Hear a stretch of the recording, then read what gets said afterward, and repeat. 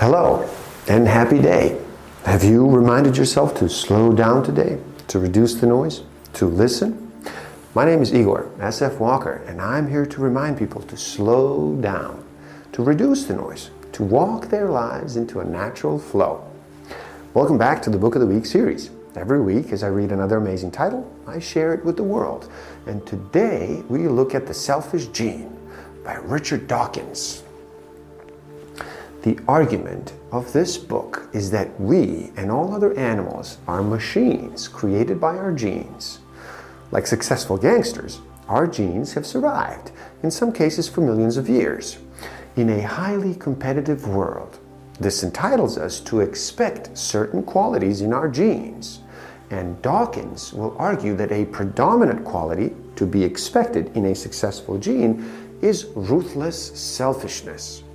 It goes even further, making the universal love and the welfare of the species as a whole as concepts that simply do not make evolutionary sense. So let us try and teach generosity and altruism because we're born selfish. Let us understand what our own selfish genes are up to because we may then at least have the chance to upset their designs, something that no other species has truly aspired to do.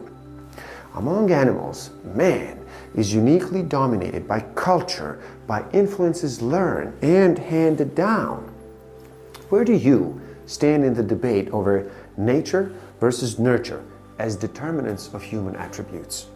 Curiously, peacetime appeals for individuals to make some small sacrifices in rate at which they increase their standards of living seem to be less effective than the wartime appeals for individuals to lay down their lives.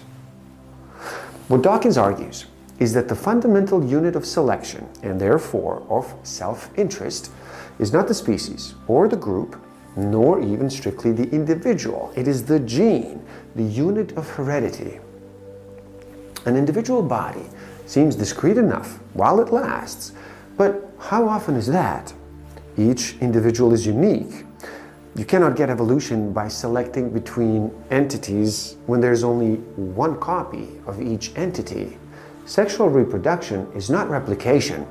Just as population is contaminated by other populations, so is an individual's posterity contaminated by that of his sexual partner.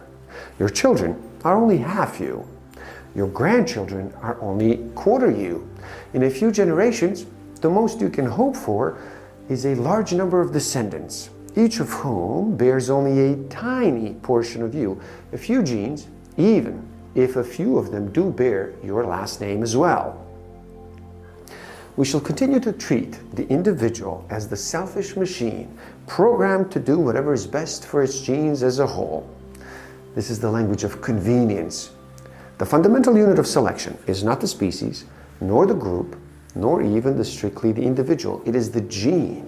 The individual is too large and too temporary of a genetic unit. Is the assumption that the important thing in evolution is the good of the species or the group, rather than the good of the individual or the gene, erroneous? The more clearly we understand the selfishness of the genetic process, the more qualified we shall be to teach the merits of generosity and cooperativeness and all else that works for the common good. If you have enjoyed this video, please do like it and share it with the world. Subscribe to my channel, and you can find a direct link to this book in the description below. So get it and read. Thank you. Love and respect.